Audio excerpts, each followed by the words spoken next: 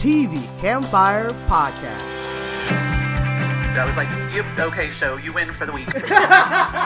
We're here. I hate to sound like a broken record. Oh no! We're fans. It's one of the best things on television. Oh! Alright, we got to a whole different level. No, you didn't.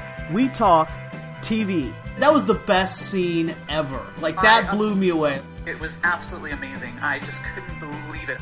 Welcome to the show. This is podcast number 442, and I'm Libya, your host, and this week we have returning guests. Hi, I'm Tom, and I'm Executive Director of Screenwriting at Azusa Pacific University in Los Angeles. Hi, I'm David, and I am Assistant Editor in Scripted TV. Woohoo! All right, let's start off with the news. First up, we have that CBS and Viacom will be merging their streaming services. So I don't know if that means they're merging the price and you get the lowest price or what's happening. But if you have both, you will now only need one. That's still good news. Why the Last Man has recast the lead after the showrunner had changed. They had a big showrunner change like a few months ago, and they were like, oh, nothing's going to change, but apparently the showrunner doesn't like the lead guy, and now they're in search of a new lead, so the show's delayed again. Ray Donovan has been suddenly canceled at Showtime, and so season 7 will be the last season, and I get the impression that the writers and nobody had any notification that it was going to be the last season, so don't expect a nice fluffy end. Spinning Out, which is a show on Netflix, has been canceled after only one season. Tom, do you have any news? Yes. Maya Rudolph and Natasha Lyonne are partnering up on an animated series called The Hospital for Amazon. Cecily Strong is going to star in a musical comedy series from the Despicable Me writers, which will be on Apple TV+. O'Shea Jackson Jr., a.k.a. Ice Cube Jr., is taking over the lead role in Apple's basketball drama Swagger. Boo! Disney Plus. I wanted to say why I was booing. Why are you booing? Because, oh god, I just blanked on his name. The dude from M'Baka from Black Panther. What is that man's name? I just blanked on it. Crap. He was cast as the lead on that show, and while they were filming the first episode, he suffered a back injury, pretty severe back injury, where they actually had to he had to have back surgery. And, oh, jeez. And so that's really the lead of that story, is that Apple was like, oh, so you got hurt doing our show? All right, so we're going to recast.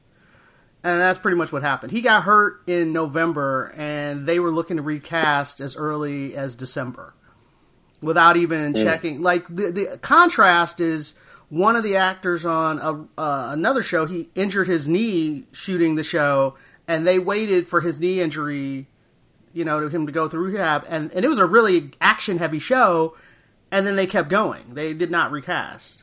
So I'm kind of annoyed with Apple. But go ahead. Continue.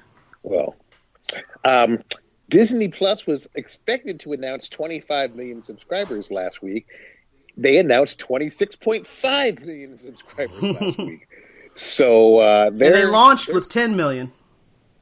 Yeah, and when you start figuring out how much money that is to spend on content, especially considering that they have the vast majority of the content is already paid for, it's over $1 billion. It's like, whoa. Yeah, they already pretty much made their money back.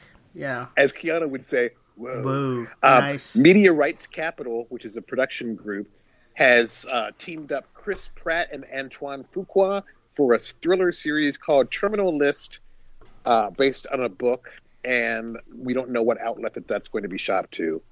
Although it seems like a lot of the MRC stuff is going to premium cable or premium streaming services. Netflix's The Crown will end with season 5, and Imelda Staunton will play the final version of Queen Elizabeth II for that. Showtime has ordered their first ladies to series with Viola Davis as Michelle Obama. Oh, I saw that. And Starz has, as Power prepares for its series finale, I think tonight, they've greenlit a prequel series and 2 spin-off series. And they're calling them Power Books 2, 3, and 4. Wow, okay. Alrighty. Let's start off with the shows. First up, we're going to talk Doctor Who, and we have 2 weeks of Doctor Who to discuss. And the first one was amazing! So cool. And Captain Jack. And the thing is, Captain Jack wasn't the biggest thing that happened in that episode. I got a text and an email from people, and they were like, oh my god, have you watched Doctor Who? And I was like, whatever, man, Doctor Who's been okay. And I wasn't really even that excited, but then somebody texted me, and then somebody else emailed me, and I was like, fine. And then I got spoiled because I was online, and I saw a picture of John Barrowman, and I went, and then I went and ran and watched it. And yes, that was amazing. I loved that was a great cameo for him, and a nice setup for the rest of the season. And I'm looking forward to seeing him, and I was like, oh my god. And you can now cosplay as the Doctor. Well, haven't gotten to that part yet. And then the rest of the episode seemed sort of, pedestrian, where they're trying to figure out why the Jadoon are chasing some alien, and you're like, yeah. And then when what I thought was amazing was because they lead you to believe that the boyfriend is like a bad guy, that he's the alien guy, and you're like, oh, and she's super innocent, and she seems really naive. And then the second she hits the break glass and that energy starts coming, I gasped. I was like, oh my god. And I was so like, and I was like, it can't be the Master. We've already seen the Master. That's got to be the Doctor. Oh my god. And then she's like, she's the Doctor, and I thought it was going to be a future Doctor, and she's like, no, I'm a past Doctor. And I was like, wait, what? And the thing that amazed me though is that she had such presence and like the change was so amazing, and it actually, I feel like they did it too soon, because it made me go, oh, because I kept giving Jodie Whittaker just like, well, maybe the scripts aren't that good, maybe that's why she's not really like having the Doctor's presence. But this woman felt like the Doctor immediately. And I was like, what the? Okay. So, yeah, and she doesn't have a number because she apparently predates the numbers. So I'm not sure how they're going to explain this. Are we in an alternate universe or what's going on? But she's awesome. Do you think she predates the first Doctor? Yeah, I think that was what the Master was saying when he was giving his message about, they've lied to us all this time. We don't, we don't understand what was done to us. And the fact that she can't remember this version of herself leads me to believe that she might predate the first Doctor, or she might be a number in between the Doctors that we know. But I feel like Go ahead. If you looked at the TARDIS, I hate to say decor, the TARDIS console and the walls. Yeah, that was definitely reminiscent of earlier Doctors. Yeah, it's between like Doctors 2 and 3, or even 1. Like it was early. It's definitely an early Doctor, definitely. And she had such authority, because I've always been like, well, Jodie Whittaker's like been tiptoeing over being the Doctor, and I'm like, just be the Doctor. And this woman she just took over a room, and she just had presence, and it made me go, oh, this is okay. That's all I'm gonna say. But I thoroughly enjoyed the episode. I thought this new woman as a Doctor was amazing. I want and need to see more. I like the setup of they were basically like the cyber, is it the cyber, the Beware the Lone Cyberman, Beware the Lone Cyberman. Yeah, and I was like, oh, what does that mean? And do not give him what he wants. Like, what does that mean? I need to know. So that is the first episode where I've been excited about Doctor Who in a while, I have to say. I think that the last 3 episodes for me have been quite good. I'm on board. So, no, you didn't like the Tesla episode? I liked the actor. I liked what they were trying to do, but I still pretty much fell asleep watching the episode. So it didn't work. the last week's episode picked up literally where the previous episode had ended because the companions, Team TARDIS was dispatching to 3 different parts of the globe. I like that. With that something. Was pretty cool. I thought that was pretty cool. And then it's this basically this mysterious illness where people, it looks like they're calcifying or turning, and then like explode. And then explode into silica. But it was kind of a cool thing. When they started mentioning the environmental aspect, it didn't bother me. It just reminded me of that really, really awful environmentally themed episode from several weeks ago, which I'm like, this one was handled with much more of a deft hand. I don't know. When you get to the river, and they're like, oh, this river is the prettiest thing I've ever seen. And then they get there, and it's just covered in just garbage. I was like, okay, yes, thank you. Yeah, but that's not... I'm not saying it's wrong. I'm not saying they're wrong. I'm just saying it felt very much like, this is the lesson. Clean the lakes and the rivers. It's just, I don't know. David, before we could move on to... you said you saw Doctor Who. What did you think? Yeah, I mean, I saw it. I don't share your excitement as much. I mean, the 2 weeks ago or whatever episode, the second coming of the Doctor or whatever you want to call it was an interesting plot twist, and it was in general a little more captivating the plot. But I still the Jodie Whittaker character, I mean her Doctor, I still am not. I want to like, but I just don't find it as engaging. That's pretty much what I just said. You missed that part. No, I was here. You spoke a lot more excitedly about the episode than I did. So, well, no, I'm saying. Well, she was excited about the new Doctor. I was saying about Doctor. They're calling her Doctor. Yeah, I was saying that at first I thought that maybe the writing was bad, which was why I wasn't enjoying Jodie Whittaker as much. But then when I saw this woman, I was like, oh, she's the Doctor. She's fantastic. And I was like, so it's not. It part of it is the writing, but part of it is Jodie Whittaker. She's not. She doesn't have that authority that the Doctor comes into a room and commands it. Everybody looks at her expectantly, waiting for her to figure out whatever the problem is. When Jodie Whittaker walks in the room, that does not happen. Well, yeah, I mean, not Jodie Whittaker, but her character, the Doctor, doesn't do it for me. I don't know her as an actress per se, in general, but in that role, it just doesn't do it for me. And it was interesting, and we'll see what they follow up with as far as the plot. It may be more interesting, but the following episode was kind of meh. I didn't really.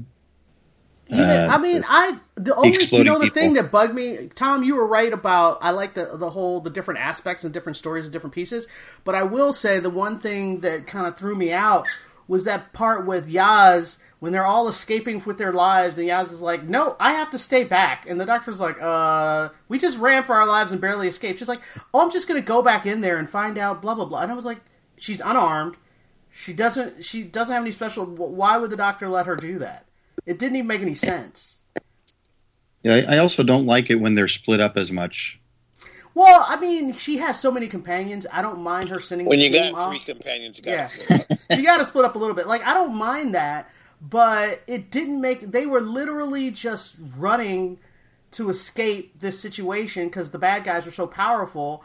And then Yaz is like, I'm just going to go back and grab that super important thing that obviously we need. And Why would the Doctor let her do that by herself? That didn't make any sense to me. And I was like, ugh. But anyway, let's move on. Hopefully they will pick up that storyline, which I am curious and want to know about. Next up, we're going to talk about Legends of Tomorrow, and they had 2 episodes, and I like the first one a lot better than the second one. But Legends, when they were like doing the documentary, you like that one better than the second one? Was that this? What was the second? The second one was when they go to like a film noir kind of 20s, right? It's Bugsy Siegel. Right. Yes, I did, because the big mystery of what happened to the characters at the end of last season, where they turned, forgot her name, into her brother, Zari. Right. Oh no, they didn't turn Zari into her brother. they switched. Well, I realize that now, but at the time, I thought they just turned Zari from a girl to a guy, and I was like, wait, what? No. And now, now they've made it clear because we've met Zari now. But they made it clear when she sends the message to Nate saying that, to find me. Yeah, but I still thought that they had flipped them some kind. I don't know. That's where my mind went. That's where my mind went. But I liked that storyline, and I liked the fact that what's his name, Constantine, that he's trying to deal with all these escaped souls. I like that, but I just enjoyed the documentary because it just allowed everybody to be grouches and idiots, and it was fun. I mean, the show is good when it's fun. And when they were doing the Bugsy Siegel thing, I didn't care as much. That's all. I like the Bugsy. I have the opposite take. I like the documentary was we've seen that format so many times. That's true. We have. That's true. It's just it dealt more with what I was interested in. I think that's what it was. I enjoyed. I liked the bit with Ava thinking she's killing poison. Oh right! Oh my gosh, she was so bad. I was like, "What is happening?" I was like, "Why is she in the 20s singing Poison?" Oh my goodness! And then the meeting Zari from this. Oh, she was just all about her likes and stuff. Yeah, that was weird. I don't even know what you call this timeline because they screw with the space-time continuum so much. Right. But it's interesting that she and Nate were finally starting to make a connection before the brother. Well, they really weren't making it. She was using him. She was trying to get information about her brother. She was like, "Oh, did you guys take the jewel?" She was not making a connection. She was 100% trying to use him because she was like, "Oh, this dude's in love with me. Let me find out the information I want to know." Because the family heirloom disappeared, and she suspected that the brother had it. Which he does. And so she was trying to get Nate to confirm it, and he was an idiot and almost did. So yeah. I thought that was that. I want to know more about that. That storyline I'm interested in, which is weird because I really don't like Nate that much, but I'm interested in her, and I like that at the end of the episode she ends up on the ship. I thought that was great. Yep. All right, let's move on. Next up, we're going to talk about new main title sequence. Woo! Oh, for Legends? Yeah. I totally didn't notice. Yeah, they tweaked the theme song music. They've got this cool comic book style opening now. Oh, maybe I did notice that. All right, next up we're going to talk Emergence, and this was the season finale of Emergence, and I felt like it was an addition of one too many characters at the very end of the season. Because the British version of the bad guy I was like, wait, what? I forgot what she said her name was. Helen? Or was the bad guy Helen? Can't remember now, but I was just like, really, we're going to introduce another person at this end of the story to be like, and I'm the one who created this, and this is all the answers, just exposition person. I did not like that. However, I did like just how the family dynamics and how everybody worked together, and everybody ended up in that biosphere, not the chamber, trying to hide out from the new Terminator-like character. That was all pretty good. And then, how they resolved it at the end. Though, I'm not sure how I feel about now. We had the big sacrifice, and 5 seconds later, I mean, you knew the little girl wasn't going to be dead. You knew that, because she's the center of the show. But we did the big sacrifice, she dies, and they have replaced her with it in under a minute. They just basically plug her into a new body. They killed Benny. They did kill Benny. Okay. Yeah, that was a good death. They did do that. I was thinking, oh my god, they killed Benny. Kenny, nice. Yeah, that was good. And I do like at the end, the ex-husband just calls his ex-wife out because she's like, I don't want you to leave. And he's like, why? And he called her out on her indecision. And she's trying to hold on to two guys at the same time, and all that. It doesn't work like that. And I know. And he called her out, and I was like, "Yep, that's about right." I did enjoy that, but I'm not sure how he's going to stay on the show because he's literally supposed to move away. So, I'm not sure what they're doing with that. But maybe he's one of those actors who's like, after he did the show, he was like, you don't have enough material for me to stay on the show, so peace. But I'd say overall, I enjoyed it. I enjoyed the season, to be honest. What did you think? I loved the show. And I loved the accelerated storytelling. Yes. And the cast is great. I kind of wish it didn't have such a short season. Yes. Because it felt a little rushed at the end. Yeah. That's why I felt like the addition of the British character was weird, because it just felt like it was, hey, we have to explain all this thing. Here we go, new character. Do that. And who looks like the older character. Right, and I thought that was lame. That's the only thing I thought was lame. All right, let's move on. Next up, we're going to talk about This Is Us. This is episode 2 of the Big Three, where they have the flashbacks from the character from when they're almost babies all the way to now, and have how they all have similar themes in their lives that define them as characters and people. And apparently, Kevin's theme is, I don't know. I mean, I could tell you exactly what Randall's theme was. I'm not entirely sure what Kevin's theme was, other than he's always been in love with the same girl his whole life. I guess. Well, her mom is the one who really pushed him to do the acting thing and encouraged him. Right, when his own mom didn't. I get that, but what was the theme? Because there's like, for Randall, it was his anxiety that he's had since he was little, and that carried him all the way through to the current day story.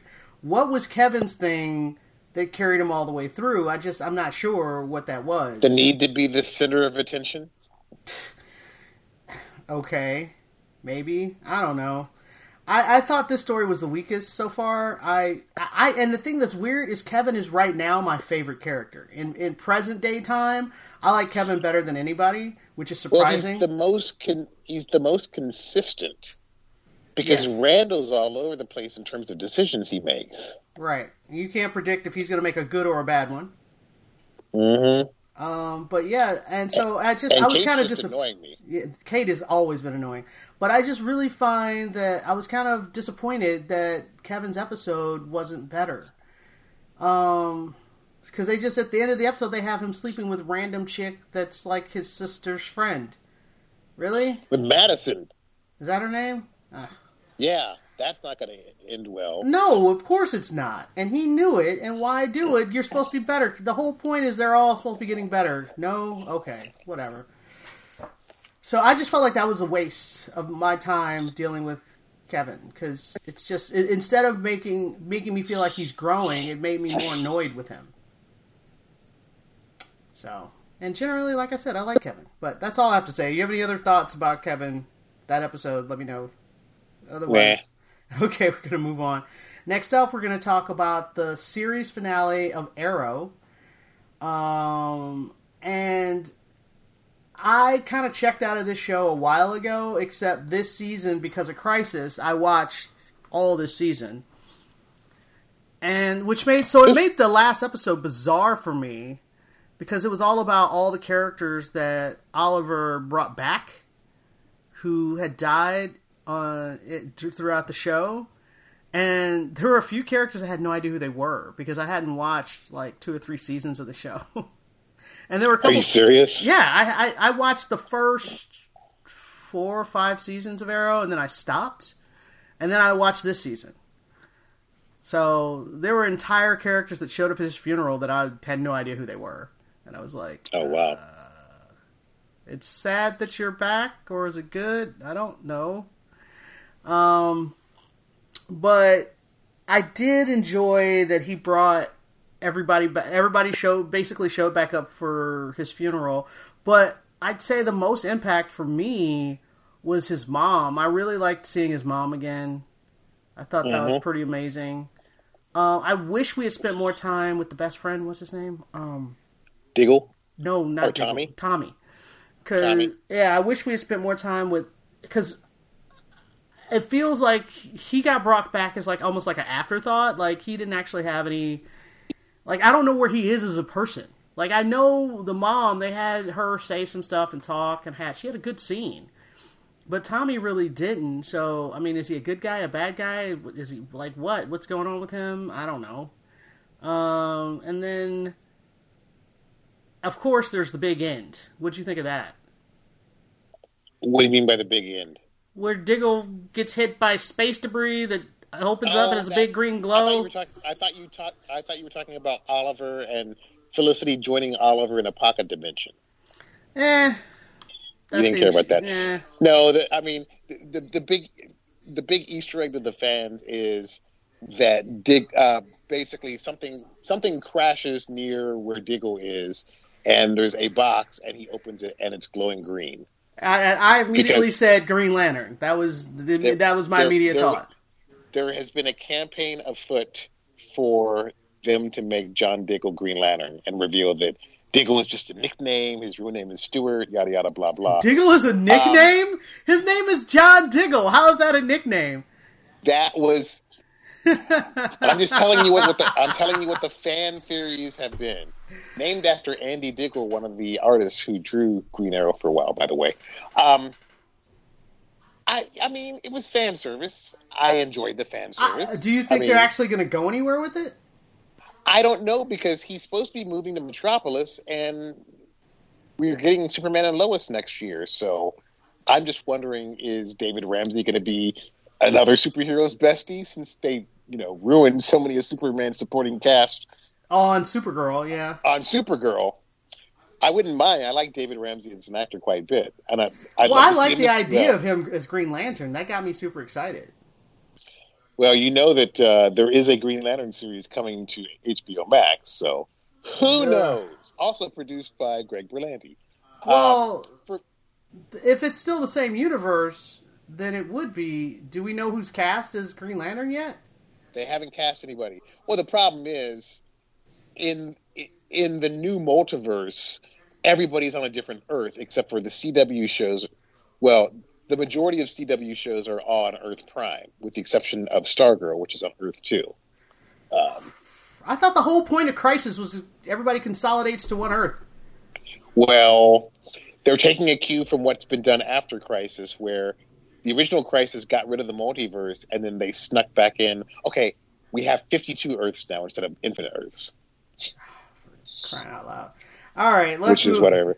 Oh, the moment for me that I loved, okay, that I thought was very heartfelt, when Resurrected Quentin talks with talks with Laurel. Yeah, that was good. And Laurel is wondering why she, the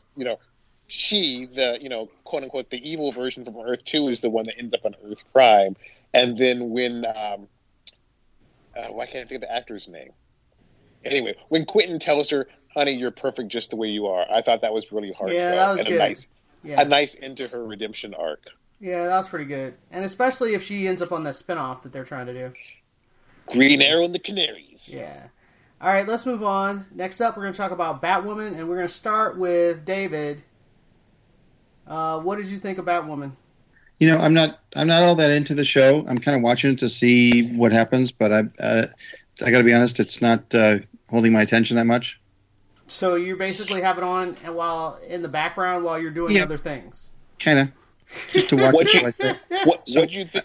To turn it on so I can say I've watched it, but it's not like sitting there rapt attention or whatever. So, what'd you think of their post-crisis thing where they brought in another Beth who wasn't kidnapped by crazy people and didn't become a supervillain? Yet, Alice is still around too. Of course, having a plot twist makes it more interesting. So, we'll see what they do with that. But the first Beth character, I did not care for. I think she's a little too over the top and, not interesting. But if we have a new foil, then we're not sure what her deal is exactly.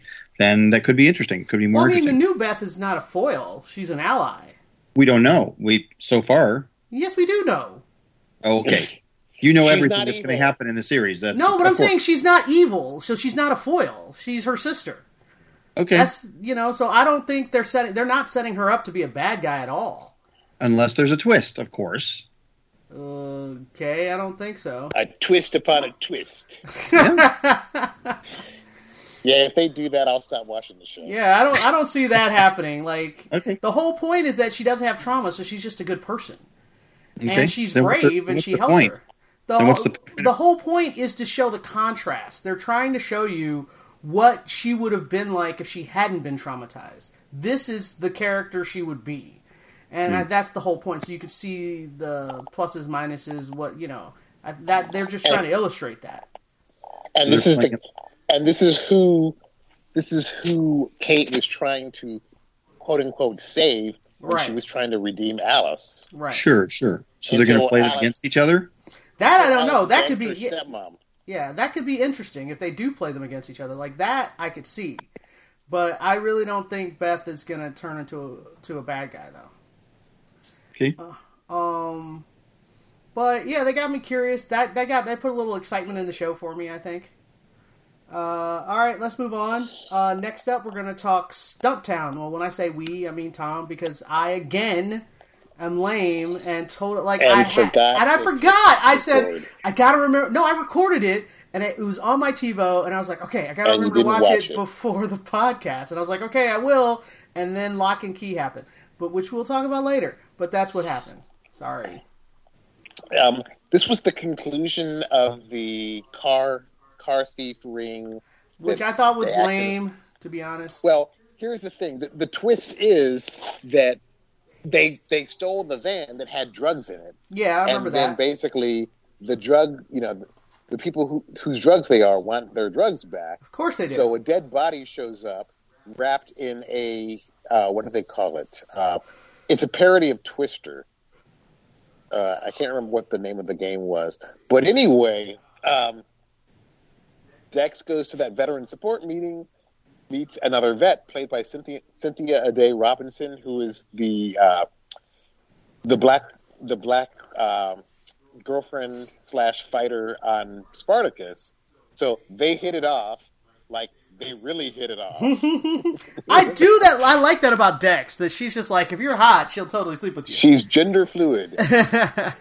So, and then you see a stack of the games sitting in the corner, and Dex is like, what are those for? Oh, they're just promotional items for our clients.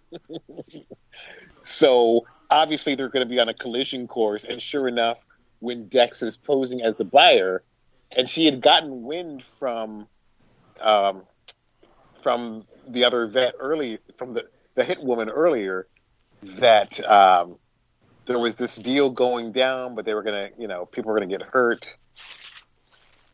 et cetera, et cetera. And then Dex walks out of the meeting. The guys were going to kill Gray, but meanwhile, Dex comes face to face with her paramour, and they fight, and they get into it. Oh, and you know that woman can fight too. I like that. Two women actors that can really go. It's a brutal fight, and Dex ends up getting the drop. Basically sending her flying over the railing. Of course, there's no body found. So after the whole car thing is resolved, and Gray is able to, whisk to safety the girl that he was crushing on. At the end of the episode, Dex is in her bar in Gray's bar. In Alibi, yeah, the bad alibi. Yeah, bad alibi. And somebody sends over the drink that the other vet was drinking when they first met at the veteran support meeting. So it's like, I've survived, and this is your hint. So she's out there somewhere, which will be interesting for the remainder of the season, because... Yay! So that was the interesting twist. All right, let's move on. Let's talk about the Magicians. David, did you check that out? You watched The Magicians, right? Yes, I did. And I like it. Can you give me a little more? Give me a clue. This was the one where Alice went to the library. Yes, there's two of them. The episode before two. Yeah. There was the library one, and then there was Elliot. Why are we doing two? Oh, because you didn't do it last week? Yeah. Sorry. Yeah, I mean, the last one was what? Where they were... That was the one where they were going to the top of the mountain, and they were trying to return, what's his name, Soul in the well. Oh, right, where they met the Dark King. And they met the Dark King.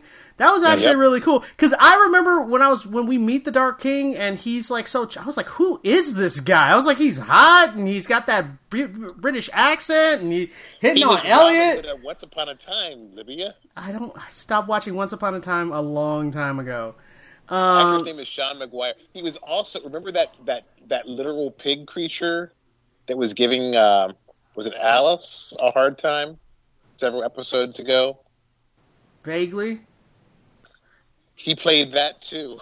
I did not know that, but he was really great. I mean, it was a great introduction of his character. He seemed like the super nice guy, and then when you see that carriage come by, I was like, oh no, he's the Dark. Like, you realize it right before they tell you. I realized it a little before that. I think I was like, oh, that's the guy that they were, talking about. So. Which was a good twist. Yeah. And I like.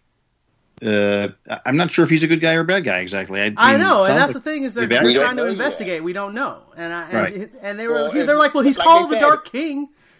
Right. Benevolent dictator by choice or homicidal. Yeah, but I like pretty much all the storylines at this point. The Katie storyline and. Alice is going out doing her thing, and Elliot Penny's and storyline. I'm a little confused by. Like he was hearing this sound, and it was making him go crazy. And then they have to take away all his powers.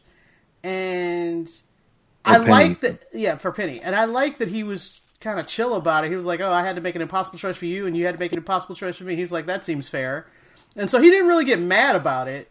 So I like that. Yeah, poor Penny. He's had some trouble there lately. Well, also we have to remember the other Penny is dead, and so this is actually replacement. They took away Penny. His powers. They sacrificed.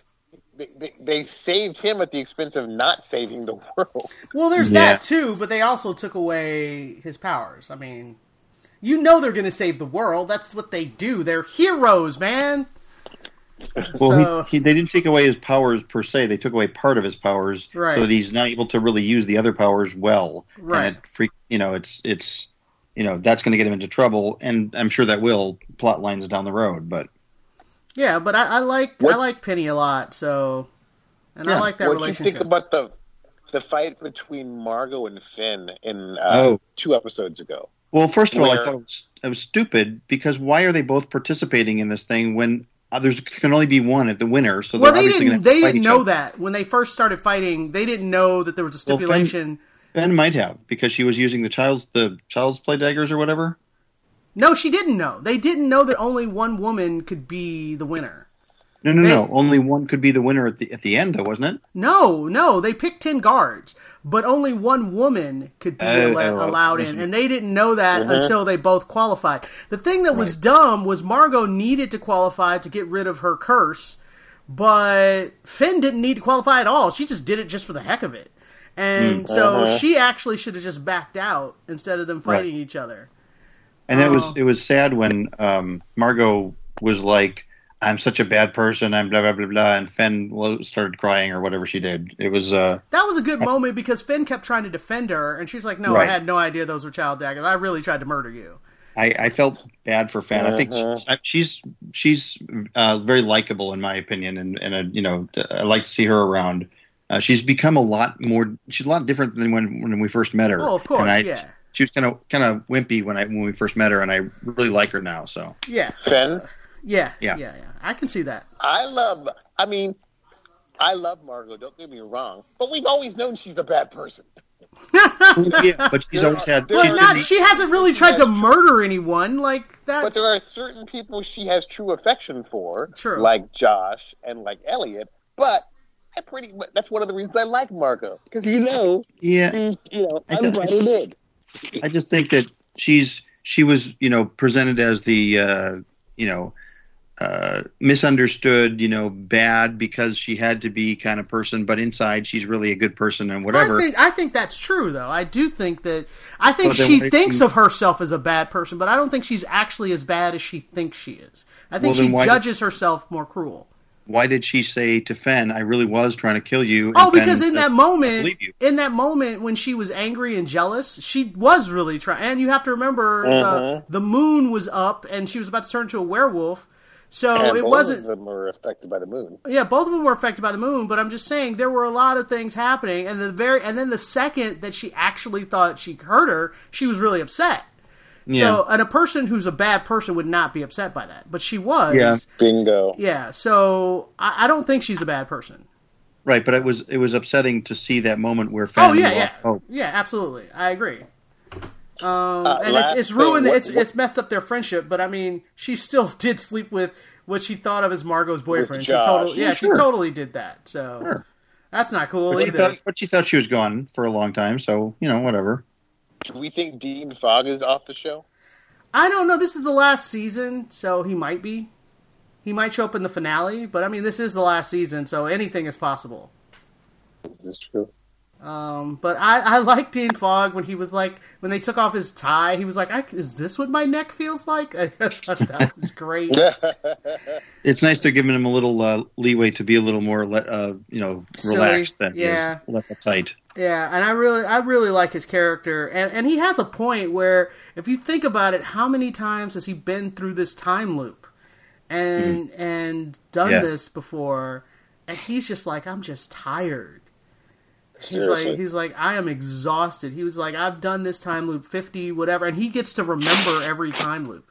Right, and I like when they pair up different people that haven't been paired together, like Alice and Dean together, where it was a good combination.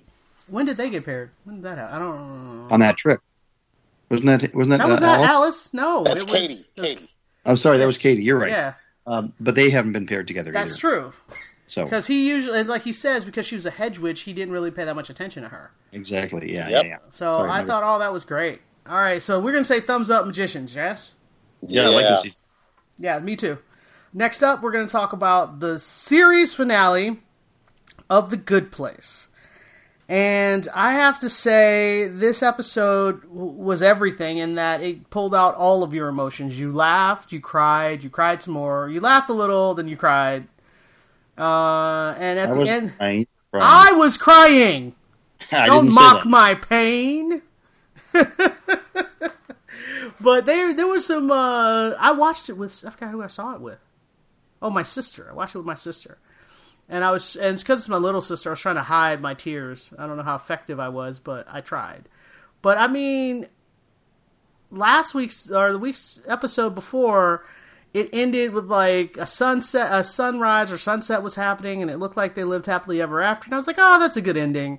And then this week, it was like, oh no, that wasn't the ending. This is the ending. And you really get to see all your characters basically die. And I don't know if I was ready for that. I mean, I know the show is about the afterlife and all that. And when each one of them was like, I'm ready to go through the door. I wasn't ready. I think that's the point, though, is that it was trying to say, hey, realize that death is a part of life. I am aware of that. That doesn't make me cry less. No. You're not supposed to. I'm not saying you shouldn't cry as much. I'm saying it shouldn't be something that you dislike because it's something that they're trying to. I didn't say I disliked it. I did inspire not. you. I thought you said you didn't like that. No, that's not what I said at all. I said I cried, I laughed. I said it had everything, and I cried and I laughed and I cried some more and then I laughed. Okay. I'm not saying I disliked the finale at all. Play back the tape. I think you said you didn't like it, but that's you're going to roll back the tape? No, I have the tape. But anyway, my point is that it was a very moving finale, and it had everything. That was my point. Yeah, I thought it was a nice sense of closure on their. It's a metaphysical show, and they closed up some of the things they had opened up at the beginning and talked about throughout the episodes, and gave the characters and a chance to kind of say goodbye to each other, as I'm sure the actors were able to feel that pretty easily. Yeah. And I watched the after show. It was nice to see them talk about each other too. Yeah, I watched though the after show was weird. It's like, say something nice about the person you picked, and I was just like, oh, good Lord, that's just no pressure. Right. But I like the bit with, of course, Chidi and Eleanor when they're on the bridge and she really has to not be selfish and let him go. That was amazing. It just shows the growth of the characters and where they got to, and if you've seen it from the beginning, you know how big a journey that's been for each of them. So right, especially Eleanor and selfishness, definitely. Yeah. And Tahani. Yeah, Tahani. I like that she didn't actually die so much as evolve. I thought that was pretty cool. Right. Even Michael. And even Michael. But hilariously, Jason, when we said goodbye to him, and you think it's the end, he apparently has been just hanging out in the woods for thousands of years. He's fine. I was like, what? And so they're like, so you basically become a monk, and he was like, what do you mean? Right. So, that's very Jason. It was very Jason. And so I love that. I thought it was perfect. I thought it was a perfect finale, actually. Yeah, it was good. And my favorite character, I think, is still Janet. Janet is always great. I'm not going to disagree. The thing about that show is I don't really have a least favorite character. I like all of them. Like all the characters. I don't have a least favorite. I have a favorite. I don't have a least favorite. I don't know. If you make me choose, it would be Eleanor and Chidi together as a unit. I really like them. I think they actually have a couple name, but I love the two of them together. Anytime they have scenes together, especially at the beginning when he gave her like a lot of heartburn and stomach aches, I really like them together. So yeah, if you have not watched the show, let me tell you right now, from beginning to end, that show is amazing. I think it's going to be all on Netflix, isn't it? Yeah, absolutely.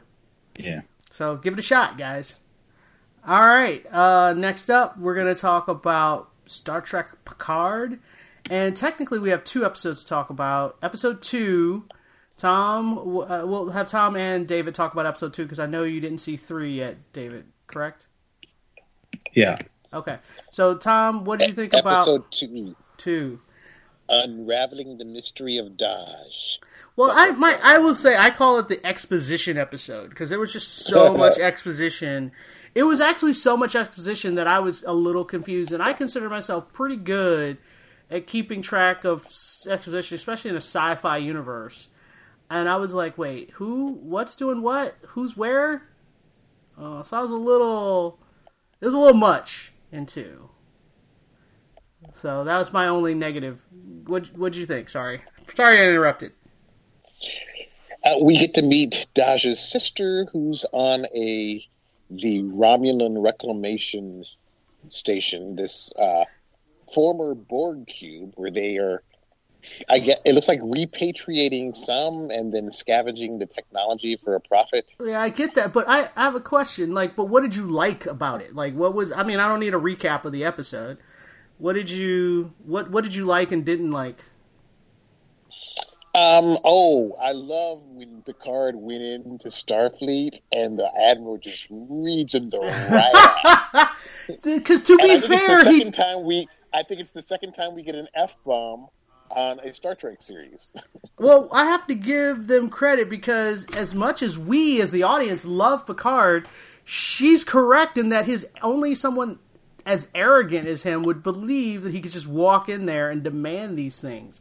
And I was like, yeah, that is kind of arrogant. I was like, ooh, yeah, she's got a point. Yeah, but if you repeatedly save the universe, you can be a little arrant. A little, but I mean, it has been a long. It's like, what have you done for me lately? He's been retired on his farm, or not his farm, his vineyard for quite a while. So and the last thing he did 5 minutes ago was tell everyone on live television how terrible Starfleet was. That's the thing that really made her angry. Yeah. The interview. I mean, not only like Livia said, what have you done for me lately, but you just trashed me on the news. He was provoked. It's like... No, yeah, he was, but he got provoked to telling what he really believed. And then 5 minutes later, he's like, so I'm going to need a starship, and I need you to reinvent, turn me back into a captain. He's like, and the thing that was crazy, he was like, I don't need to be an admiral. You could just make me a captain. And I was just like, wow. That was pretty awesome. And And then I have to say, what I didn't like was the Romulans that are hiding in plain sight, the Romulan spies, the woman that's supposed to be Vulcan, but she's obviously really a Romulan. And then that's the oldest trick in the world. I know, which is why I didn't like it. And then you got the human pretending to be a Romulan. Like, oh, come on, guys. Like, that just felt cheap. In the middle You mean of the Romulan pretending to be human? Well, not just the Vulcan, the Romulan pretending to be a Vulcan, and the Romulan pretending to be a human. All of that just felt cheap and just silly. And then to find out that Dodge's sister, I forgot her name already, she, like, her new boyfriend is really a Romulan. Like, I thought he was a Romulan spy the second we met him. So, of course you did. Yeah, I know. And then it's like, eyes. And then it's like, they're sleeping together, and I was like, of course he's a spy. And then he's like, sister. And then they had like this weird Cersei Jaime Lannister vibe. And I was like, wait, are they sleeping together? Like, I was really confused. Like, what their relationship was. It was. Okay, are you starting to bleed over into episode 3? Yes, I am. So in episode 3, they have a very, like, sexual conversation. There was a lot of sexual vibe happening, and I was like, wait a minute, what's going on? What you guys are not acting like brothers and sisters? So, yeah, I was like, I don't like that. That storyline I do not like at all. But I love the introduction of Michelle Hurd in these 2 episodes. Yes, she's great. She is fantastic. And the fact that, I love that she calls him JL. That was so... I can't decide if I like that or not. I feel like... I was like, why does he have a nickname? I don't know if I like him having a nickname. It felt a little like she was trying too hard to prove that they were best friends. No, I was wondering... Obviously, she was a protege. Right. But there were points where I was wondering, was maybe there a little bit more between the two of them? I thought that for a second, but their age difference seems really vast. And I was like, So? I don't know.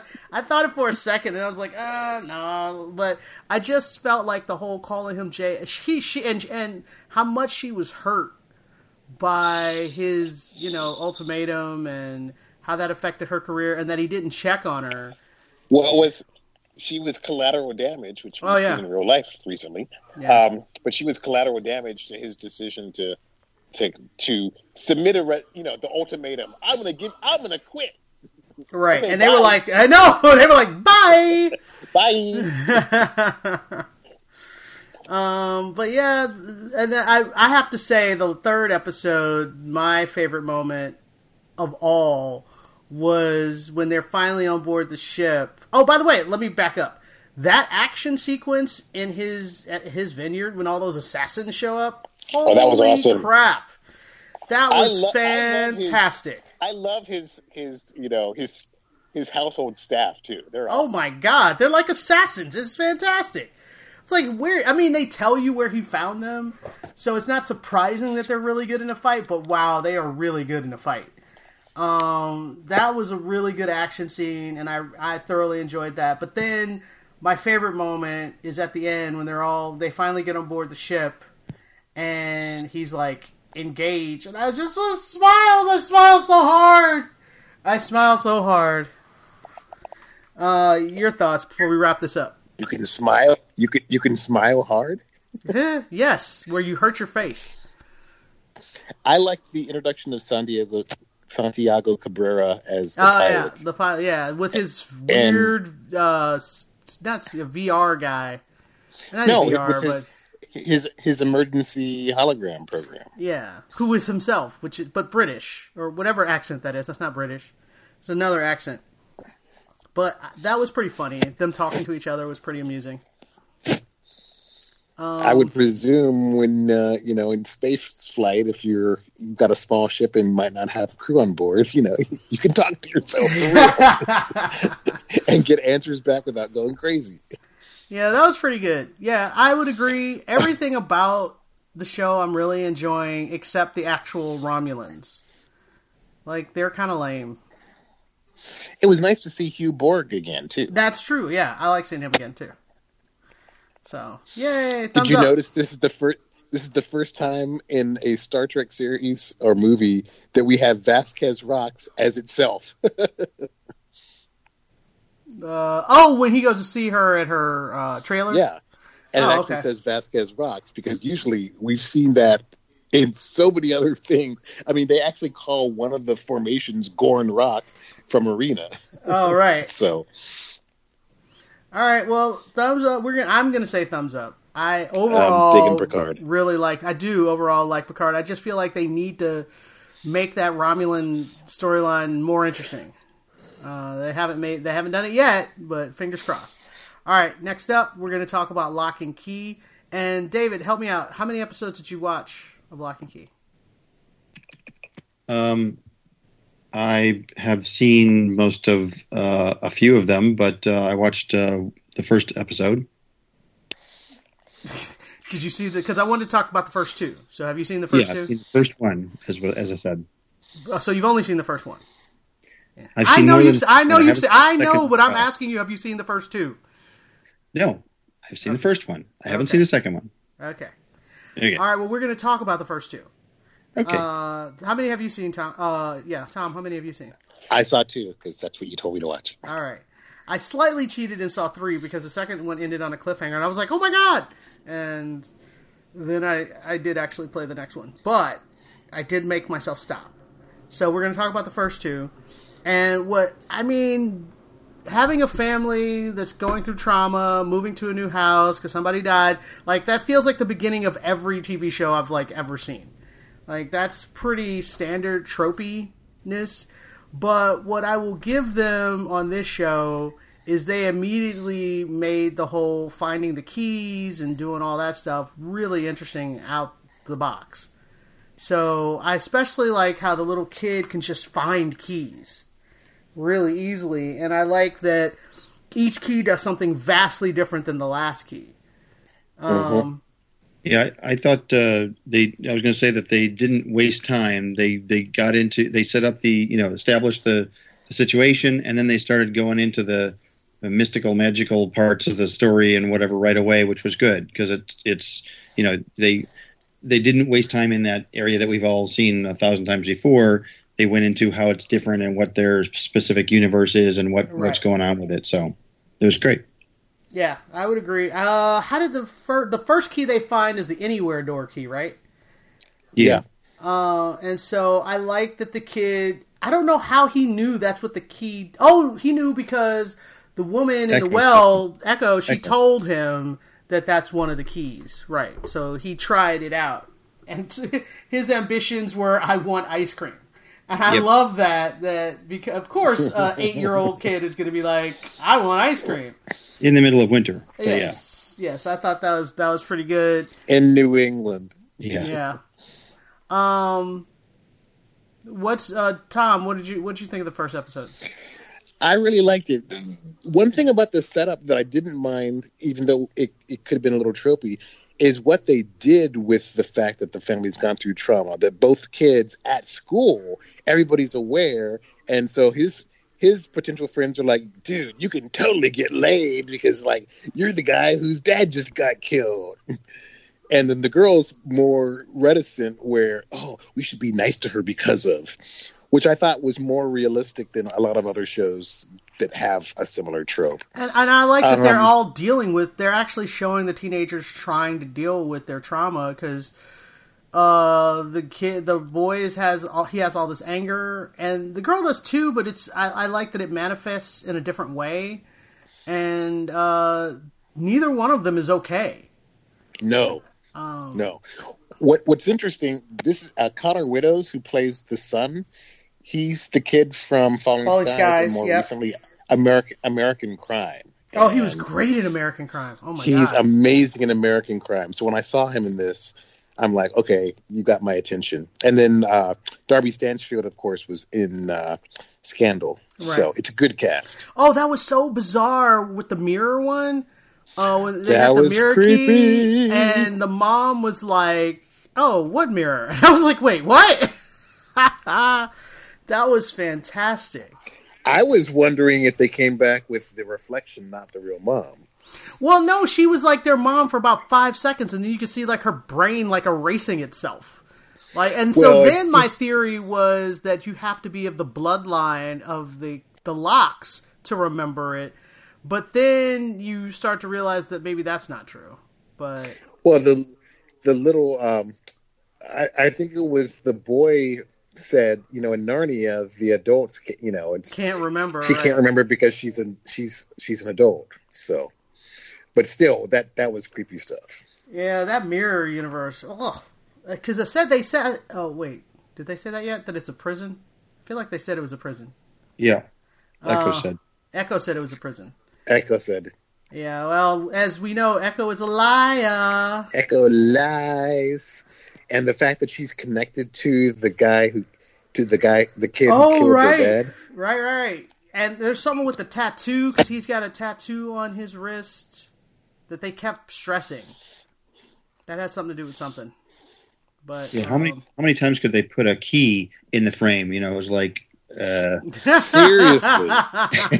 It's like even the first time he goes to the well, when they did the shot from the reverse shot looking up, it looked like a key. Yeah, but like what was his name? Uncle, what's his name? The guy who was on Warehouse 13. Aaron Ashmore. Yeah. Uncle Duncan. Uncle Duncan he said that there's so many, what is it? The family has a lot of key puns or key, references or something like that. So they called themselves out on it. But wait, what's the last time Duncan was there? I don't remember which episode this happened in, so I don't want to give a spoiler. He's in episodes 1 and 2, and then 2 more later on. Well, in episode 2, what did he talk about? Is that when he flips off the house? I thought that was the end of 1. He flips off the house. Oh, that's 1. I can't remember. He has a conversation with the mom. Has that happened yet? No. Okay. Well, then never mind, because that must have happened in 3. So. Well, no, it didn't happen in 1. I don't know if it happened. No, he's not in 3, so it must have been in 2. Yeah, I didn't watch 2. So in 2, do you remember him talking to the mom when she's asking him about how the husband's friends all died, and she's like, "How come you didn't tell me about it?" and he can't remember exactly, which I thought was very strange. I was like, "What?" Because he started. It was weird because you could tell he was lying. He was like, "This." He's like, "Well, that wasn't really that important." She's like, "Really?" And he was like, "Well." And then finally, he's like, I don't remember." And he's like, "That's why I hate being here, because I don't have any memory. I have huge blocks in my memory that are missing." And I was like, "Whoa!" I'm guessing there's a key that allows you to do that. Huh? To erase memory? Yeah. Do you? But I'm in, man. I'm totally in. Oh no, I'm really intrigued. I don't see how they did this as a graphic novel. Yeah. Well, I heard the graphic novel was darker, and I was like, really? I was like, this is pretty dark. Darker? Because one of the main complaints, it was a review on IGN, and their biggest complaint was that they made this too family friendly, and I was like, what? Are you insane? They killed the dad in like the opening sequences, and some bloodthirsty mofos out there. All right, well, let's wrap this up. I think we're saying yes, thumbs up? Yes. All right. I will be watching more. All right. If you guys have any questions or comments, send to tvcampfire@gmail.com. Follow us on Twitter. We're on Facebook. Listen to us on getthepointradio.com, Krypton Radio, We Novelist, and iTunes. And we'll talk to you guys next time. Bye-bye. Bye. Goodbye.